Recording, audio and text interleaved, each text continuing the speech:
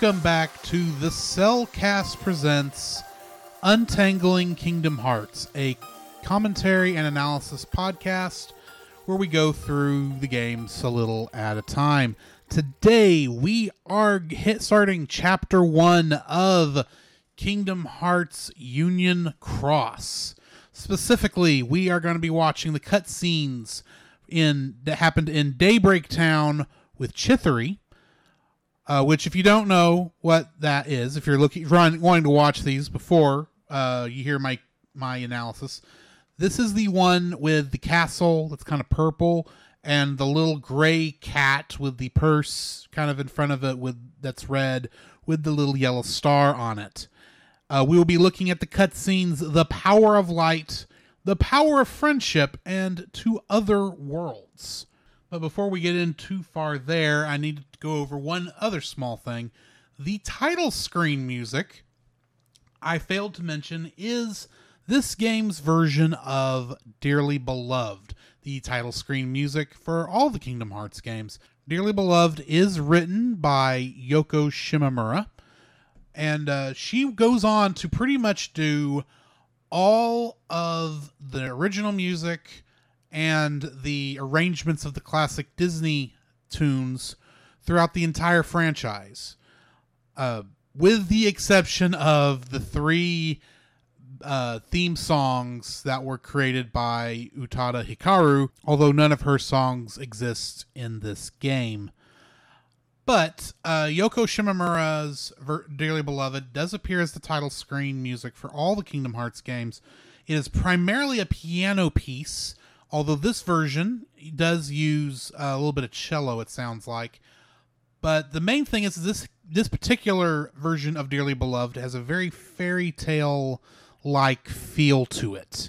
So that, because this game supposedly takes place during the age of fairy tales, far, far, far before the events of the rest of the series take place. So, yeah, we will get started now with The Power of Light. The cutscene starts off asking you to which union does your heart belong to. I suspect in the original game, at this point, is when it actually gave you the choice to actually pick which one of these unions to go with. But it then immediately goes to a series of shadows crawling up and engulfing our hero into a ball of shadow before a bright light explodes out, and all of a sudden our hero is holding a Keyblade. And we know it's a Keyblade because immediately after we see a message that says the Keyblade holds the power of light to drive away the darkness. And that is really all the cutscene does. So I should mention that this particular cutscene does take place on an area in the Kingdom Hearts franchise that is known as the Dive to the Heart. Dive to the Heart is a dream-like representation of the realm of the heart within the dreamer's body, basically. What you see here is not necessarily what happens or what the dreamer actually dreamed, but it is meant to represent like the inner struggles or the inner thoughts of one's mind and heart and things of that nature. It's all, very symbolic. From a gameplay perspective, the Dive to the Heart sequence is pretty much a tutorial area where you're introduced to some of the game mechanics that you're going to have to be dealing with, and such is the case here where it asks you to pick a union. I'll get to unions in a minute, but I want to finish talking on what the way the Dive to the Hearts are designed. Each Dive to the Heart area looks to be a central pillar that the character is on, that is where the top of it, where you are, is essentially a stained glass window or marble inlay design. It's a little tough to tell exactly what it's supposed to be, though in later games the stained glass look is really more of what they're going with. But in the case of Union Cross, Key, Unchained Key, whatever we would like to call it, in this case it is a The circle has 5 emblems in it, as stated earlier on the character creation screen, where you can pick between a snake, a tiger, actually it's supposed to be a leopard it looks like, a unicorn, a bear, or a fox. It's designed well, I think, for the purposes of this game, but this is not anywhere near my favorite of the Dive to the Heart stations, as they are called, that I've seen throughout the entire franchise. But, I mean, it's nice for telling you what you've got to do here. The entire point here is to introduce your character to the world and say, okay, you've got to pick one of these 5 choices. Unfortunately, it doesn't tell you why you're picking one of these unions. I'm not sure, having never watched these cutscenes before, if it ever does tell you, but from what I saw, the reason you are picking these unions is that these are teams that work to gather what looked like light, from what I could see. They are essentially these rival factions when you get right down to it, because it's an MMO. You have to, apparently there's a thing about having rival factions in an MMO. Not every MMO does it, admittedly. In fact, the MMO I play all the time, Final Fantasy XIV, doesn't have... Well, it's got factions. I mean, they're only actively fighting each other in PvP. Though I don't know if this game had PvP outside of the general, get as much light as you can sort of thing. But we'll get back to that later. Let's go ahead and move on into the power of friendship.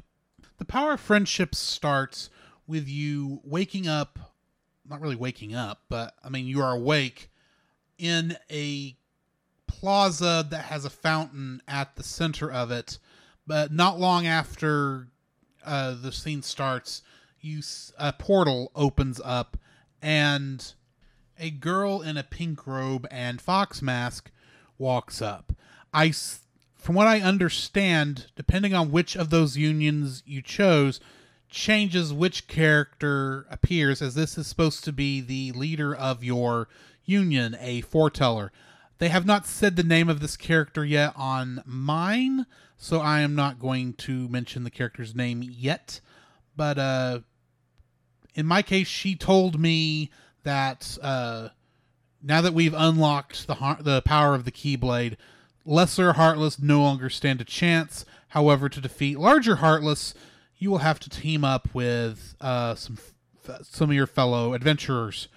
And to show this off, a giant Heartless shows up. This is the first Heartless we're actually seeing in this game, and it's actually one that's known as a dark side, which are these giant shadow-like beings that are good 12, 13 feet tall. They're humanoid in nature. They look to have little bat wings on the back that you wouldn't think would do anything. But in the center of their body, there is a large heart-shaped hole. And like all Heartless, they have gold eyes. The cutscene does not show them actually fighting this giant dark side, but it comes back after apparently that dark side is defeated, and your union's foreteller tells you that while there are many who gather light, not all share the same goal of bringing peace to the world, and it's us who has to discover who among us walks the path of darkness. When, with a quick nod from you, the foreteller goes back into their portal and disappears. So far, it's been, from what I can see, basically a lot of tutorial cutscenes for the game, giving you a little bit of background information, but we're not really getting any big deals here. But of course, we are just introducing the universe to the players. Admittedly, this game has to do something that no other game besides the original Kingdom Hearts really had to do, except for maybe Birth by Sleep, where it actually has to introduce what's kind of going on, and so far it's been a little hit or miss. I don't know if with the gameplay it would make more sense, but it's I kind of get an idea of what's going on here, but let's go ahead and jump in to Other Worlds. This cutscene begins with that little gray cat from the image talking to you, and it says, I know that this is overwhelming, but darkness waits for no one. In fact, it's found its way to a bunch of other worlds, which need your help. I know a way to these places. Are you ready? And then the gray cat walks up to your character. Your character turns around, points his keyblade at the open space, and a portal opens. At which point, your character then goes through the portal, leaving gray cat behind. I don't know why. So far, this is extremely utilitarian. I recognize that Chapter 1 is probably... And I recognize this even looking at the list of episodes on the Google Doc, but so much of this of Chapter 1 looks like it is just introducing you to like the concepts slowly. There must have been a ton of repetitive missions in between here. I'm guessing since it was a cell phone game designed to, pull your time and money solely into it, so you'll go and buy more gotcha stuff, because I know this game did have some gotcha mechanics in it, but it's so far so very utilitarian, and the purpose of this particular cutscene literally was to say, hey, there's other worlds besides general tutorial world, which they still haven't even told you what the name of that world is outside of being on the menu and you see that it's named Daybreak Town. They didn't tell you who the name of the gray cat was. They haven't told us anyone's names, strangely enough. Admittedly, the friends that showed up for the Power of Friendship, I'm certain were meant to be other players, though they weren't actually other players live. This would have been just a bunch of random 6 player avatars they created for that cutscene. But so far, it's just not telling us what's going on per se. It's just utilitarian. Here's how you play the game. Here's the basic ideas. We're giving you a little bit of story, but in some ways, I think it assumes you've played Kingdom Hearts before. You kind of know how this works. As we're going on, I'm hoping it will tell us some more about what the story here is. All I've basically been able to gather so far is our player is trying to collect light and trying to discern who the bad guys are. Who's collecting light, who's not collecting light, or collecting light for nefarious purposes. I don't even know why we're collecting light yet. One hopes with all these cutscenes, as many as there are, they will eventually tell us something, but so far it is very broken up, and to some degree I'm slightly disappointed how broken up it is. But anyway, join me next time for the second part of Chapter 1, in which we will be going to the Dwarf Woodlands and hanging out with Snow White and the 7 Dwarfs. The Cellcast is a member of the Pop Americana and Culture Box media networks. For more information about shows in those networks, please check the links in the description. The Cellcast presents Untangling Kingdom Hearts as a production of the Cellcast podcast. You can follow us on Twitter at cast_cell, on Facebook at the Cellcast, on Twitch at the Cellcast Gaming, and you can email us at thecellcastpodcast@gmail.com or visit us on our webpage at thecellcast.podbean.com. Our theme music is Trinity by Tyler Spirian and is a remix of the song Dearly Beloved by Yoko Shimomura from the franchise Kingdom Hearts. The Cellcast podcast has no affiliation with Square Enix, Disney, or for that matter anyone else connected to the Kingdom Hearts franchise.